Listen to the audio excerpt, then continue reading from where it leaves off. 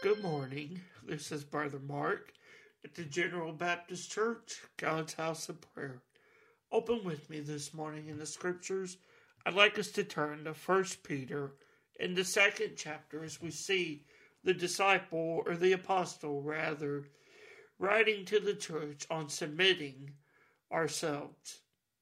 In 1 Peter chapter 2, verse 13, the apostle writes, "Submit yourselves to every ordinance of man for the Lord's sake, whether it be to the king as supreme, or unto governors as unto them that are sent by him for the punishment of evildoers, and for the praise of them that do well.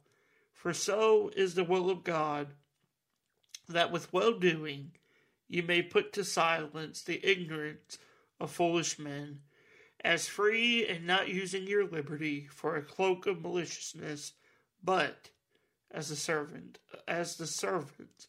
of God."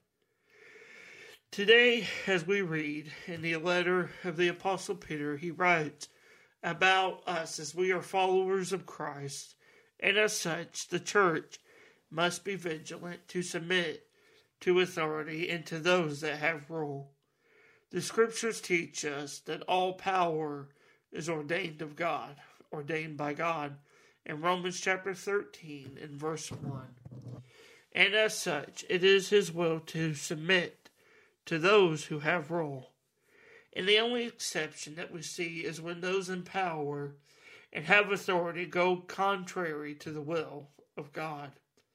Peter writes his letter to comfort the church in the time that they had been suffering persecution for the sake of the gospel and for the sake of Christ. Peter graciously reminds them how they are to submit themselves, and us today, we are to submit ourselves to the governing authority, because all power is truly ordained of God. The only time the church must resist to such power is when those in authority go against the will of God.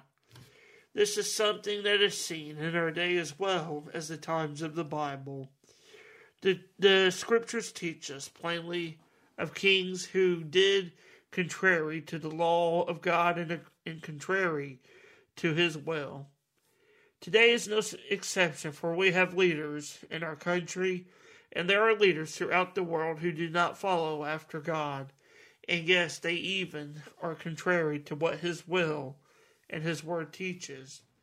And lastly, Peter writes to the church telling them, this is the will of God, and we must do so, that in our life God would silence the foolishness and sin of this present world. As we look and see those in authority, it does not mean that we should actively fight or cause harm, but to submit in a loving manner that brings glory for the sake of God. As we read this scripture from Peter, the letter of Peter, let us be wise to listen to his words. It is the will of God our Father that we show humility and to submit ourselves to the authority of rule. It is a demonstration in the life of the believer to submit to the power and will of God. I pray this scripture encourages you in your coming day. God bless.